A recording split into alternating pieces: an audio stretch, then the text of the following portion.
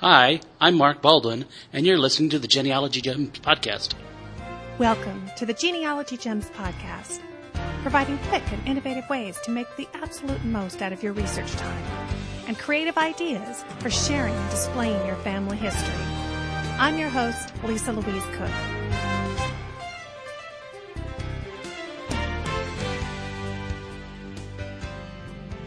Hello, and welcome to episode 61 of the Genealogy Gems podcast. Thanks for joining me. Thanks to podcast listener Mark Baldwin for that great introduction.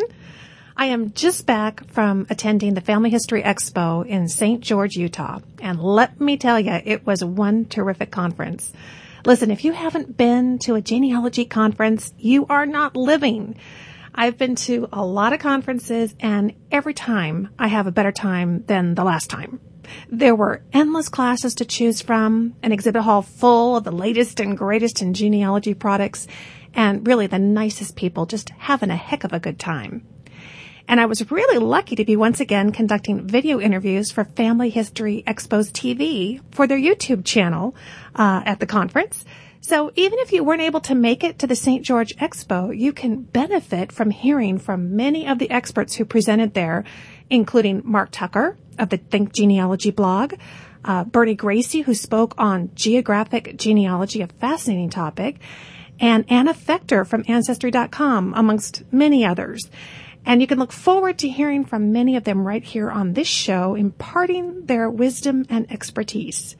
I just love talking to smart people. I mean, there were some really smart people at the Family History Expo. So keep an eye on upcoming issues of the Genealogy Gems email newsletter for announcements on when the videos and the podcast interviews are going to be published. And once again, my Google classes were packed. In fact, I got word that both my Google, A Goldmine of Genealogy Gems Part 1 and 2 classes broke attendance records. Oh my gosh. And Mark Baldwin, our opening announcer, was one of those attendees. And I know that lots of you who attended the classes are joining us now here on the show. So welcome aboard, and thank you so much for listening. I hope that you've set up your customized genealogy iGoogle homepage, like we talked about in class. And we also covered Google Alerts, site search, and a wide range of some really cool brand new Google tools that can be used to move your research forward. I also taught classes on how to save your research from destruction and a podcasting 101 class. In fact, here are some more folks who attended that class. You're at a family history conference. What brought you here and what's your name? My name's Diane Manley, and a friend brought me here because she highly recommended it from last year. And is it as good or better than just sitting in your jammies in front of your own computer? It's not as comfortable, but it's great. Okay, good. Hi, I'm Carolyn Coates, and you're listening to Genealogy Gems podcast. Have you listened to podcasts, and will you listen to them in the future? Yes, and I found this class to be excellent. I already have iTunes. I have my own iPod. I have found it's really useful for a lot of things, but I can see where just learning some of these different things about the podcast will be very informative. And your name? Glenda Edmonds. And I will just be safe to say, and you're not even a teenager, and you use iTunes, right? No, but I learned from my young adult sons. You know, that is a really cool way, if you've never been able to get your kids or your grandkids to even look at a family tree chart, sitting down and say, I heard that there's genealogy podcasts on iTunes. Will you show me? And all of a sudden, they're going to be fine. They're going to just feel like the brainchild. And isn't it true? And it's just one more way to let them know, you know, we're not that far apart. How about you? What's your name? I'm Wanda Southwick. I'm really fascinated with this as a possibility of being able to communicate genealogical ideas to my grandchildren. Absolutely, as in oral histories, right? And if you got a little recorder, just like I'm holding here, you could literally take it with you to any family event. Holidays are always a great time. And you could post it online for everybody to listen to. I think it's a brand new, cool idea for me. Awesome. Thank you so much for coming. How about you? You had such a nice smile on your face. Tell us your name and tell us, do you think that you'll listen to podcasts now? Yes, Bill Bagwell, and I am very impressed with this, and I think I will try this. Now, we know you're going to listen to genealogy. What other topic popped into your head when I told you that other types of podcasts are out there? What are you going to search on when you get home? Keep it clean. Well, I don't know whether they have one on rodeos or not, but that'd be another choice. $5 says they do. You and my husband. You got to come talk to my husband at the booth. Hi, tell us your name. I'm Hope Welch. Had you listened to a podcast before? I've listened to something from iTunes. Okay. I didn't realize that you could do this also. Wonderful. It's fantastic. I'm technologically impaired, so I'm hoping to learn. Aren't they great? Thank you so much to my students at the Family History Expo for jumping in and being part of the show. That's always fun. If you want to be a part of the show, you can call in 925-272-4021 and perhaps find yourself on an episode. But we had a really great time at the conference, and I actually had a lot of fun on the way to the conference because I got myself, now I'm not sure what you call it, but it's one of those little flash drive looking things, and you plug it into your laptop, and it gives you wireless internet no matter where you are. And I guess it's Air Mobile, but it's not my mobile cell phone. There's a term for it. My husband knows. I don't know. But anyway, I got this wonderful little gadget and I plugged it into my laptop, and it was a good thing because I had a little bit of extra work to do before we got to the conference, and we had about a 12-hour drive ahead of us. So I had the laptop on my lap and my husband was driving. Yes, I was not driving. And I was able to work online on the internet all the way from the Bay Area, 12 hours through the desert to St. George, Utah. Got a ton of stuff done. The time just flew by and it worked everywhere. I don't think there was one spot on the entire freeway where I did not have internet service. It was really cool. Okay, now for the bad news. You won't believe this. We were driving home, and of course it was a Sunday, and there were a lot of people, I'm sure, who were driving back from Las Vegas after a long and wild weekend. A little different wild weekend than we had. We had a very fun weekend. Anyway, so there were a lot of people on the road, and they're all jockeying for position on this 2-lane highway. And we got through the bulk of the desert. We were outside a little town called Barstow, which is, if you know Barstow, you know that we were in pretty much the middle of nowhere. And I was working on my laptop, and my husband was driving. We were approaching the agricultural inspection stop. They have those out here in California. And all of a sudden, somebody jumped from the right lane into our lane, about 2 cars ahead of us. And that car behind, that it jumped in front of had to stop short. The one in front of us stopped. We tried to stop. We were in my Suburban, and needless to say, it was not enough room for a Suburban to make the kind of stop that the little sports cars did. And we plowed into the back of the car in front of us. In fact, I think they may have hit the car in front of them before we hit them. But anyway, it was a 3-car pileup. And there I was hanging onto my laptop, making sure it didn't go through the front window. But I'm fine, and he's fine. I should say that. I kind of had a headache for about 2 days. Otherwise, it was a miracle. Everybody was fine. But anyway, so we're out in the middle of Barstow, totally shaken, and it's 1:00 in the afternoon on a Sunday, and I get on my cell phone while he's dealing with, the police. And so I jump on the phone, and I start calling rental car companies in Barstow because we're still 6 hours away from home. And I didn't want to have to ask one of my daughters to come and drive all the way down to get us. So got a hold of a car company. It was the only one out of all the ones in Barstow that were even open, and they were closing in half an hour. I tell you, folks in small towns are so nice. She was willing to wait for us until the tow truck came and we could get there to rent the car.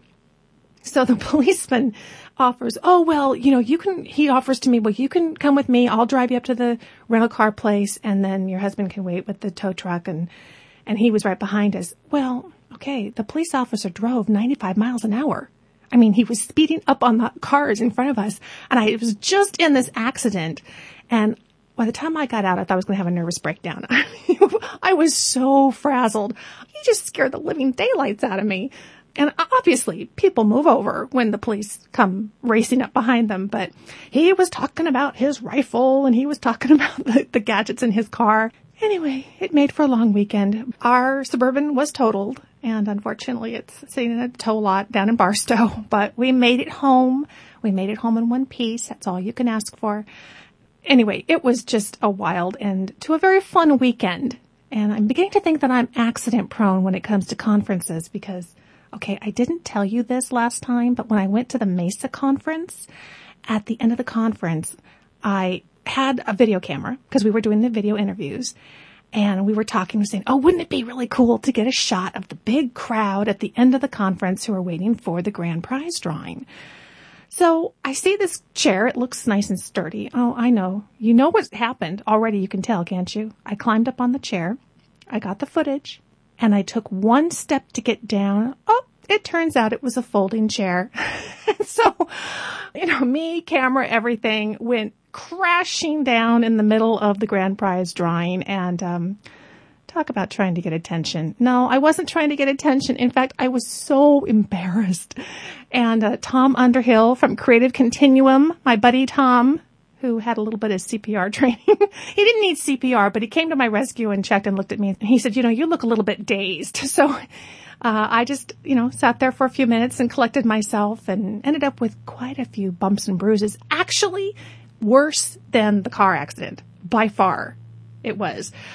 But I didn't tell you about it when I got home because I was so embarrassed. And I knew that many of you probably had been there. So if you remember the tall blonde woman who went barreling down the backdrop of the grand prize drawing, that was me.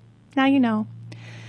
Anyway, see what you're missing if you don't go to a conference? You are just missing so much. If nothing else, you're going to have a sideshow watching me, falling down. My husband, he's going to make me sign a contract that says I will not let my feet leave the ground if I go to a conference. Coming up later in the show, I'm going to have Steve Nickel here, the president of FamilyLink.com, which also owns WorldVitalRecords.com. He's going to be here to tell us about an exciting new website that they are going to be launching soon. And, of course, we have part 2 of my interview with Darby Hinton. In this episode, I'm going to share some genealogical research that I did on the Hinton clan with Darby and his wife, Shawn. But first, it's time for the mailbox.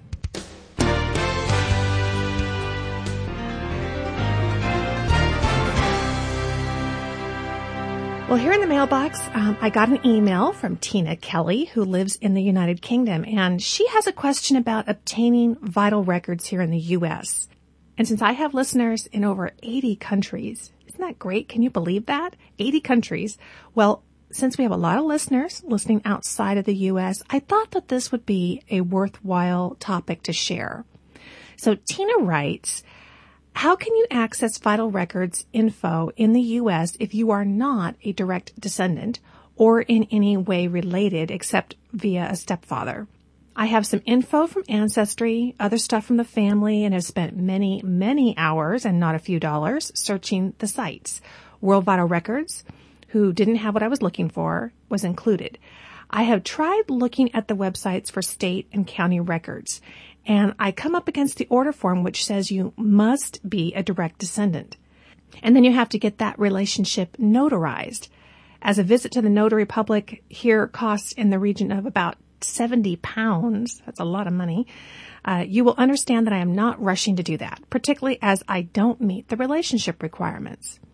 All I want is a photocopy of the information which I know must be there.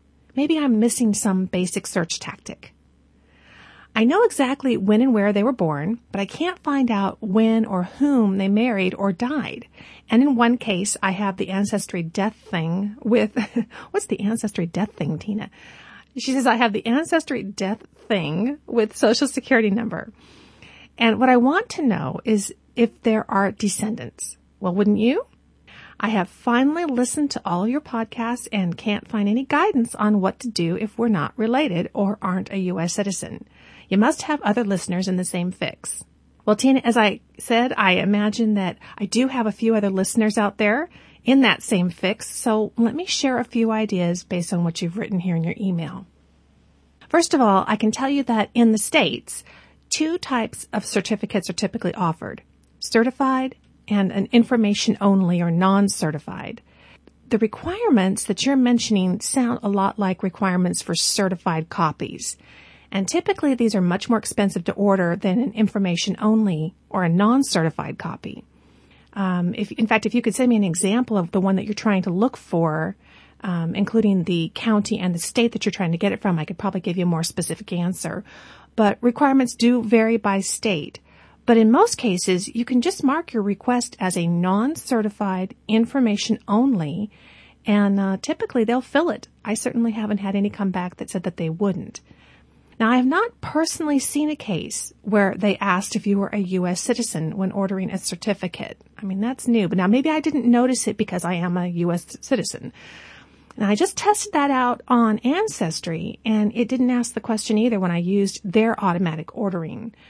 It asked for the reason that I wanted it, and I marked personal use. And they asked the relationship, which you can just pick one from the drop-down menu. Now, as for Social Security numbers, you can order the Social Security application, which last time I checked cost about $26 U.S. But keep in mind that it was issued at the time that they entered the workforce. Even though you oftentimes find the button for ordering the application in the Social Security Death Index, you know, that application was much earlier, which means chances are their descendants are probably not listed in the application. Although if they were married, you might find a spouse name. So as far as being a U.S. citizen, I would just suggest that you send me a copy of the one that is telling you that you have to be a U.S. citizen. Maybe there has been a law passed in a particular state. And as I mentioned, they do go state by state. But I've never had an application for a non-certified personal use only certificate require a notary. I've never seen that. But maybe some of the rest of you have. So email me if you have an example of that or how you worked around it at genealogygemspodcast@gmail.com. But finally, Tina, I think if you're looking for the descendants of an individual here in the U.S., it really sounds to me like you need to do a search for that person's obituary in the newspaper. Because here in the U.S., when somebody dies and they write up an obituary, they almost always list all the living descendants and the towns and the states where they live. So that might be a really good boon to your research. So thanks so much for writing. Hope that helped out. And if you follow up with me on that specific case, I'll take a look at it and see what we can find out. Okay, well, coming up next is my interview with Steve Nickel, president of FamilyLink.com.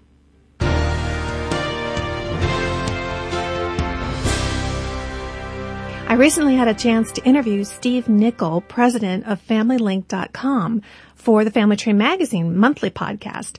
And after the interview, we got chatting, and he told me about some exciting news about a new website that they are preparing to launch that he wanted you, my listening audience, to hear about firsthand. So we flipped the microphone back on, and here's Steve's sneak peek just for you at a brand new website called GenSeek. Well, I'm really pleased to have Steve Nickel, president of FamilyLink.com, here on the show. He's got some new and exciting things to tell us about. Hi, Steve. Hi, how are you doing? Doing great. You were telling me as we were talking in another conversation about something new and innovative going on at FamilyLink.com. I'd love to have you tell us about it. Well, we have an application, or actually a website that we're about ready to release called GenSeek.com.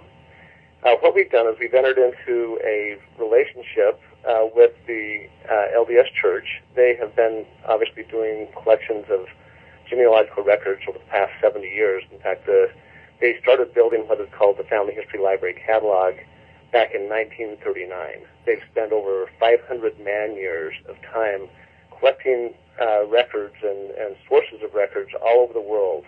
They have records from, I think, 235 different countries. They have over 4.5 million sources of genealogical content. Some of them are online, some of them are offline. And let me put that into perspective. We hear about billions of records being available online. So what difference would 4.5 million sources make? If I look at one of the biggest genealogy websites in the world, they have about 170,000 sources. 170,000 sources. And this Family History Library Catalog has 4.5 million sources. We are going to be able to allow customers who have found a source that does not exist or people don't know about it to post it on this worldwide catalog. What we want is for GenSeek to be the de facto place where people start their genealogy research. And then they'll be able to link out, and we'll be able to tie that, the GenSeek catalog, the foundation of which is the LDS Family History Library Catalog, we'll be able to start tying that to existing sources that exist online. So if, for instance, something exists on World Vital Records, we'll point from GenSeek to World Vital Records. If it exists on Ancestry.com, we'll point to Ancestry.com. If it exists elsewhere on the web, we're going to be tying links, and we're going to allow our customer base to start creating those links and adding to those sources. And if there's a source that exists and somebody has used that source before, they'll be able to comment on it and share it with the rest of the community. So it'll be a very strong community site that we have built. We're about ready to release it. We're still probably 2 months away from releasing it. It's going to be sometime towards the middle to the end of May before we actually release it to the public. But it is in the works. There have been some tremendous things that we've done with it, and I think the community will be very surprised and excited about the utility that this will provide them. It's going to be a free source. A free source. So it really sounds like, Steve, that it's kind of a hub. It's like your starting place, then going out from there to locating various records on a variety of websites. Have I got this right? That's correct. That's just a brief introduction to it. There will be a lot more said about GenSeek, but I thought you and your listeners would, may be interested in some of these developments that are coming out. Absolutely. Now that's GenSeek as in SEEK.com? Yes, GenSeek.com. The other thing that's exciting about this is that we have found many of our partners that we've worked with on WorldVitalRecords.com may have a list of hundreds of thousands of sources that still are not digitized, but they have them and they have a catalog of them. We'll be taking those catalogs and adding them to the GenSeek catalog. And so now we have maybe 4.5 million sources. Within a year or 2 or 3, we expect to have 6 or 7 or 8 or 10 or 15 million sources of genealogical content that our users will be able to say, this is the one that's most important to me, and we'll essentially let the community vote on what should be coming out next. Wow, that's amazing. What a fantastic tool for a genealogist to be able to have input on what is coming online. Right, so we're very excited about that. Well, it sounds fascinating. So you'll keep us updated and let us know. We'll keep an eye out for GenSeek.com. It sounds like a fantastic tool and a place, again, to start, because isn't the challenge so often you just don't know what you don't know? You don't know what's out there. And it sounds like this might be a way to do that initial search to get a handle on what's out there, and if it's not out there, to have some input on it. It really is. I'll just give you one small personal example. My mother-in-law, she's from South Carolina, and she loves genealogy, and she's from Newberry County, and she wanted to know, she was looking for some wills that were about her ancestors, and she had no idea whether they existed or not. So she went out, I gave her the private login to the GenSeek beta, and she searched for South Carolina, Newberry County. She put in a date range of wills between 1700 and 1820, and then said, I want wills that any sources about wills in that time frame in that particular county, and there were 6 records immediately in front of her that she had no idea existed. Wow. And so she was very excited, and that type of experience is happening over and over again. We have records from, or sources from, essentially every country in the world. And so we're going to, it's not only going to be a great new source, but a very worldwide and global resource for everyone in the world. We have records in there that are written in Japanese kanji that, people over in Japan can start accessing and finding sources where they can find their ancestors. So it's a very exciting source. Pretty cool. Nice perk to be the mother-in-law of the president of Family Link, huh? Oh, I think it's a perk for me. She's a great mother-in-law. Oh, that's exciting. Hey, Steve, thank you so much for coming on the show and giving us the sneak peek at what we can look forward to. It sounds fascinating, and we'll keep an eye on it. That sounds great. Thank you very much.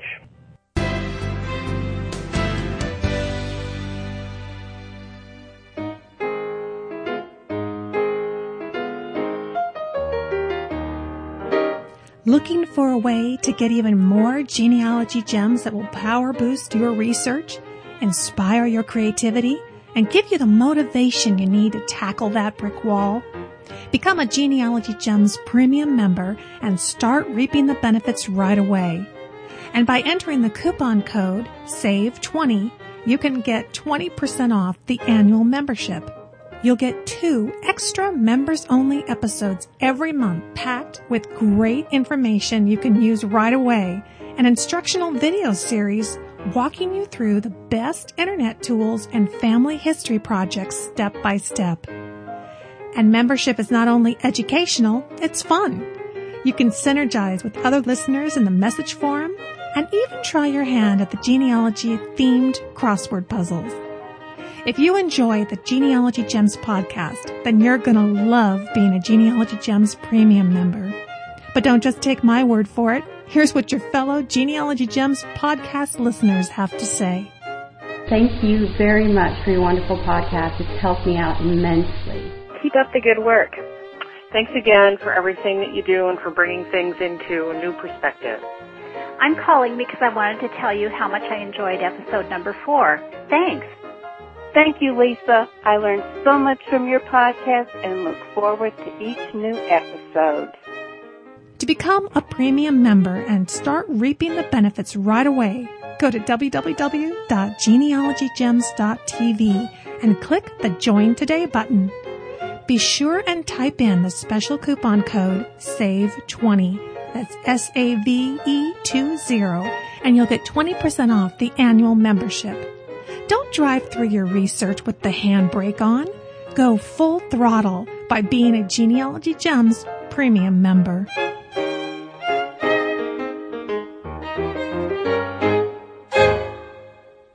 In our last episode, number 60, we got a chance to spend some time with Darby Hinton, who was a child star back in the 1960s.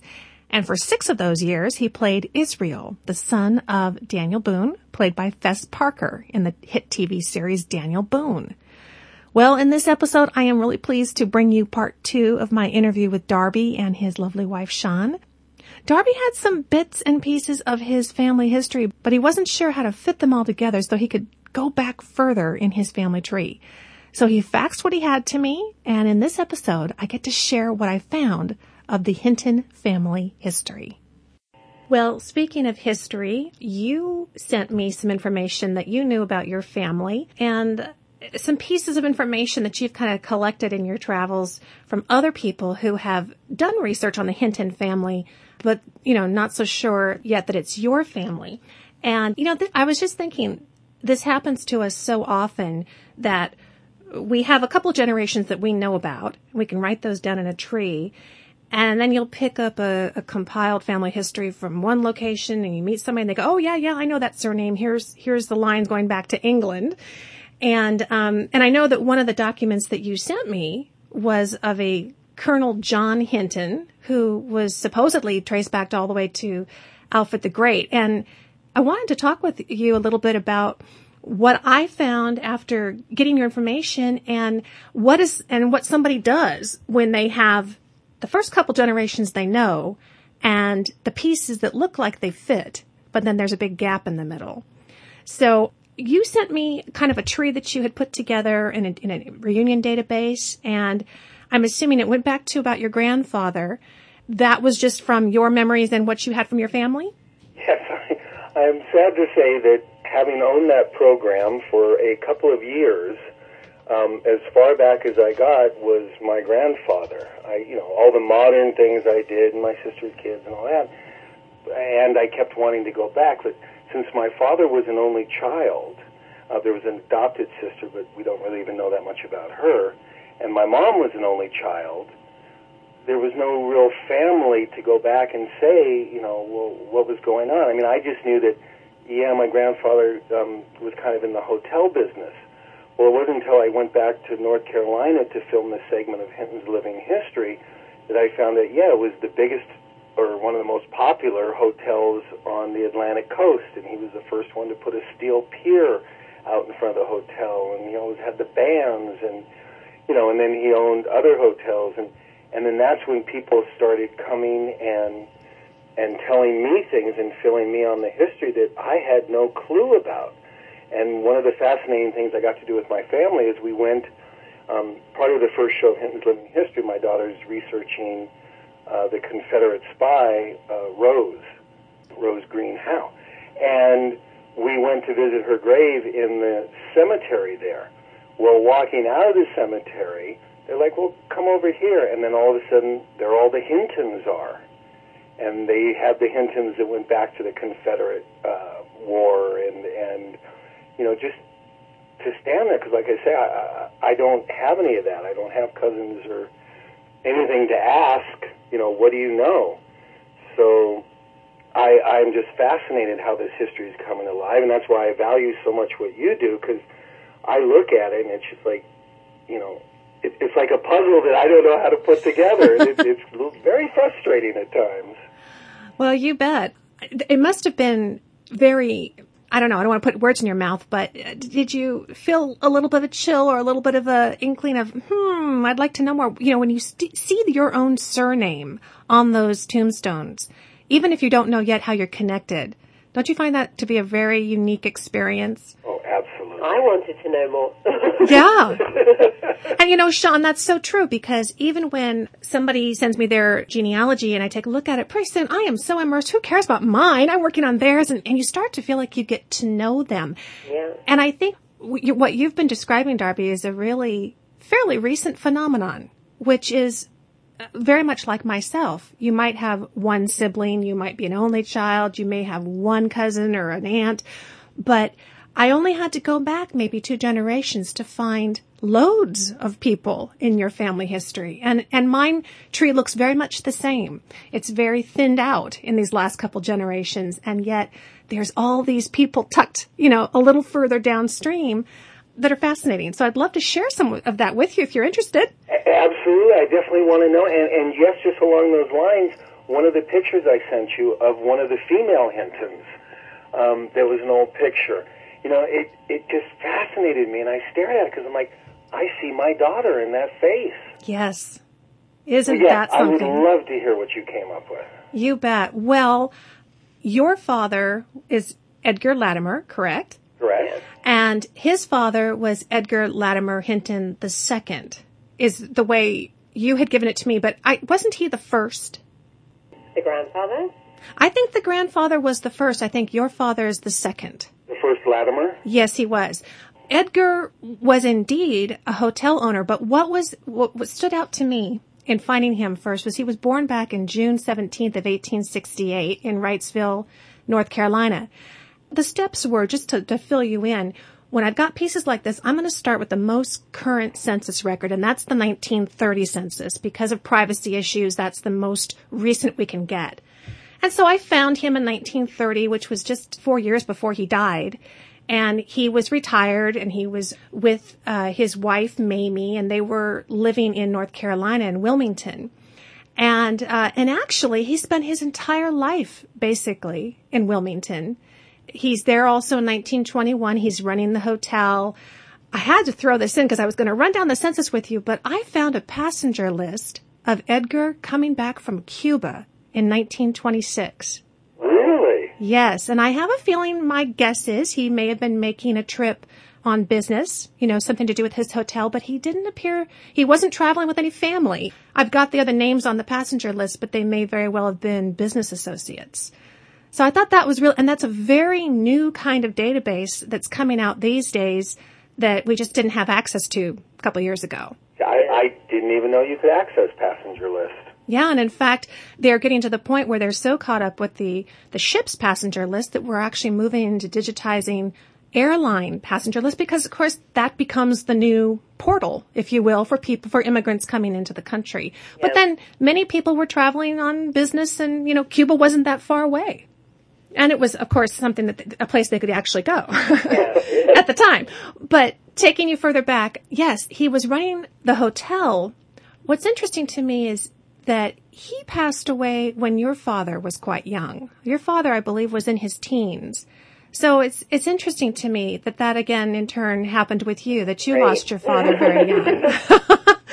We don't want to lose you, Darby. Life insurance. But I think that Edgar, actually, your grandfather, he got a late start. He was born in 1868. He did not marry until around 1917. Both he and his wife, well, his wife was quite a bit younger than him. he got a late start, which I think is why your father was the only child. And then I think they adopted Betty. Is that right? Yes. Okay. But back in 1900, Edgar is the conductor on I think it's the South Carolina Railroad Company. It's SC Railroad Company. I haven't had a chance to look that up, but he worked on the railroad. Really? Wow. Yeah. So there'll be some probably additional records we could scrounge up on that. And of course, I just had a couple of hours to take a look, but Yes, I will say I threw all this at you and tons of information in a very short time. I'm very impressed. Well, I always love being able to implement the strategies that I'm, lecturing people about on the show because they really do work. And by following that census every 10 years back, I've got him in 1920, 1910, 1900, and I'm going to send you all of the original copies so that you can see them yourselves. But then, of course, we don't have an 1890 census because there was a fire and that was lost. But I did find him, age 12, living in 1880 with who I think was his widowed mother, Lizzie, in Wilmington. And then took it even further back and found him in 1870 with both parents, and he's just 3 years old. So it seems like a lot of the men in my line had widowed wives. I think so, whether it be that they were lost young or whether they just got a late start and he died at a age 66. I guess that was considered about normal at that time. But I did find his parents, and I want to tell you that your great-grandfather was Joseph Hinton, and he was born in North Carolina in 1845. And I know this because by finding the 1870 census with your grandfather as a 3-year-old within his family, then we now have a confirmation that this is indeed his mother, his father, and that was Fanny Elizabeth and Joseph Hinton. And Edgar had, I know of at least 3 siblings. There may have been more because oftentimes if you were on the younger side, the older ones were already often married. But there was Melvina and Joseph Hatch and Oscar were some of his siblings. Wow. And this is his great-grandfather? This is Darby's great-grandfather, Joseph Hinton. And Joseph was a school teacher. Oh, that's interesting because his mum was a school teacher. I mean, Darby's mum. Right. Fanny, there's a little bit of confusion, but she's known as Lizzie, and I think that's because Elizabeth is her middle name. And I believe she was born in 1846, so they were right about the same age.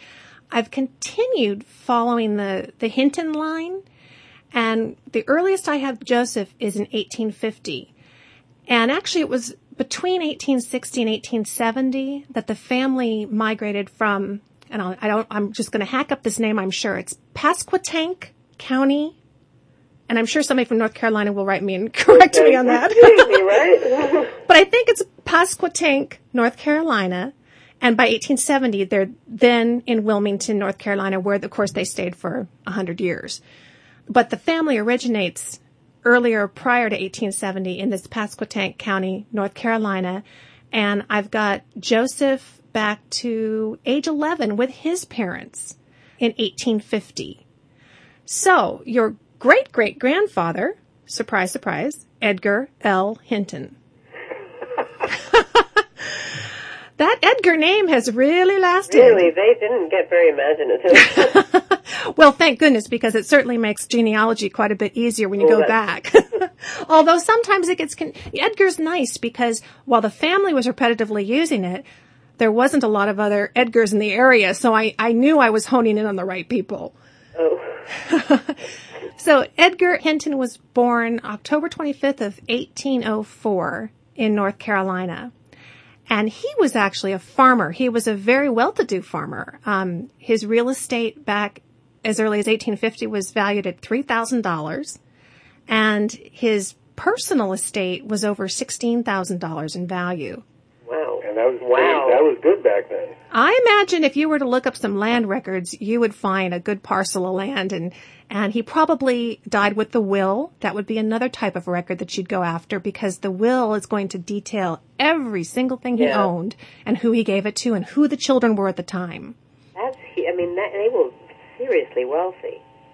I think so. And I believe that Edgar L. Hinton was married a couple times. It's really interesting. I don't know what the story is, but I actually found his original death certificate online, which is just fascinating to me that, it's one thing to find a census, but when you actually get a hold of somebody's death, certificate online, it's really cool. And, it just says he's married, doesn't even bother to put a name in for the wife. Oh, great. And in his obituary, it just says surviving him were his, in quotations, last wife and daughter Maggie. Maybe he had more than two. He may have, outlived quite a few. He lived to 87, so, that was kind of old for them. Exactly. He was obviously Joseph's father. Joseph's mother was Margaret Stokely. So that's where that name, you sent me I think Stokely came up in one of the trees or the pieces of trees, things that you'd shown me. So there's another surname that you could look into. But I had to keep going on the Hintons. I went to find Edgar living with his family. Couldn't find him because once we get to 1840, we're looking at census records that only include the name of the head of the household. It doesn't include children. So it's not as obvious to make those connections. But I did find some work that was done by another genealogist many years ago that says that Edgar's father is William Smith Hinton and that he was born in 1783 in that Pasquotank, North Carolina, and that Edgar's mother was Mary Polly Richardson. And I can't verify that yet because I haven't yet gone and been able to find the primary sources that prove it. But what was interesting was when I was looking at where Edgar was living in 1850, the Richardsons were right next door. Oh. So I think there's a good chance that we're on the right track with that. That helps, yes. And interestingly, that Edgar Hinton's obituary showed up in a Tennessee newspaper. That's where I got it from. And it looks to me, and I kept wondering, what in the world are they doing printing it in a Tennessee newspaper when, this family is long in North Carolina? But I believe the Richardsons actually are out of Tennessee, and there were probably familial connections there that they reported it there as well. So we got you back to 1783. We did it with the census. That's amazing. And you've got a long family line. Whether you're related to the Colonel John Hinton that's in this paper from the Daughters of the American Revolution, we don't know, but certainly in just a couple of hours, we've got you back into the 1700s. I'll bet you with some effort, you could certainly make that connection and at least prove it or disprove it, whichever way it goes. Yeah. I can't guarantee your royalty. I personally think it's a load of cock. That's the English speaking over there. I mean, she's very disappointed that the Hintons might be into the English royalty. And I can't believe it myself. She wants the corner on that market, right? Yeah, well, I don't think we have the corner on it. That's the problem. Well, I don't know if you saw where my wife's uncle went and gave us some genealogy that he did. Yeah, it's my great uncle. He did a lot of work. Well, he's older and he has time. And he apologized because I think he said he went back to like the 16th century. Because after that, they were really just kind of in kilts and didn't keep good records. You've got him. He's like, well, I can only go back to my grandfather. Yeah. Oh, no, these are wonderful. It looks like you've got some solid dates and things back to right around 1800. But my guess is there's probably, he's connected it up with another genealogy that was probably existing. So, because obviously the higher up you were in class, the more likely your genealogy had been published or researched way back when. Oh, okay. That's interesting. I didn't know that. Yeah. It was fun to share. What I'm going to do is I'm going to email you all of the original documents and things so you can take a look at them. And you'll just have to listen to the show so that you can keep working on it yourself. Oh, absolutely. I definitely, I got to see it very quickly. But absolutely. And I love the fact that you have them all right there online so you can go back and see the old ones where, if you missed anything, you can go back and pick it up. Exactly. And what's so fascinating today is that chances are there are other people who have also done research. And so you'll find yourself being able to connect online through posting your family tree or whatever. And I've been able to have people send me photographs of ancestors that I don't have any copies of, but they do. And you can start to get that visual picture too, which I think is really exciting.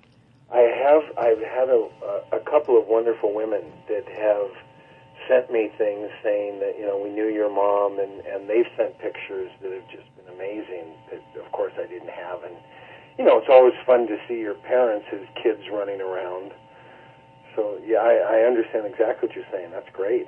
Absolutely. Well, and now if you get to make the trip back east again, you've got maybe some more locations. Because for me, there's nothing like walking that ground yourself, and now you know which names you're looking for on the tombstones. Yes, no, really, and that's a great thing.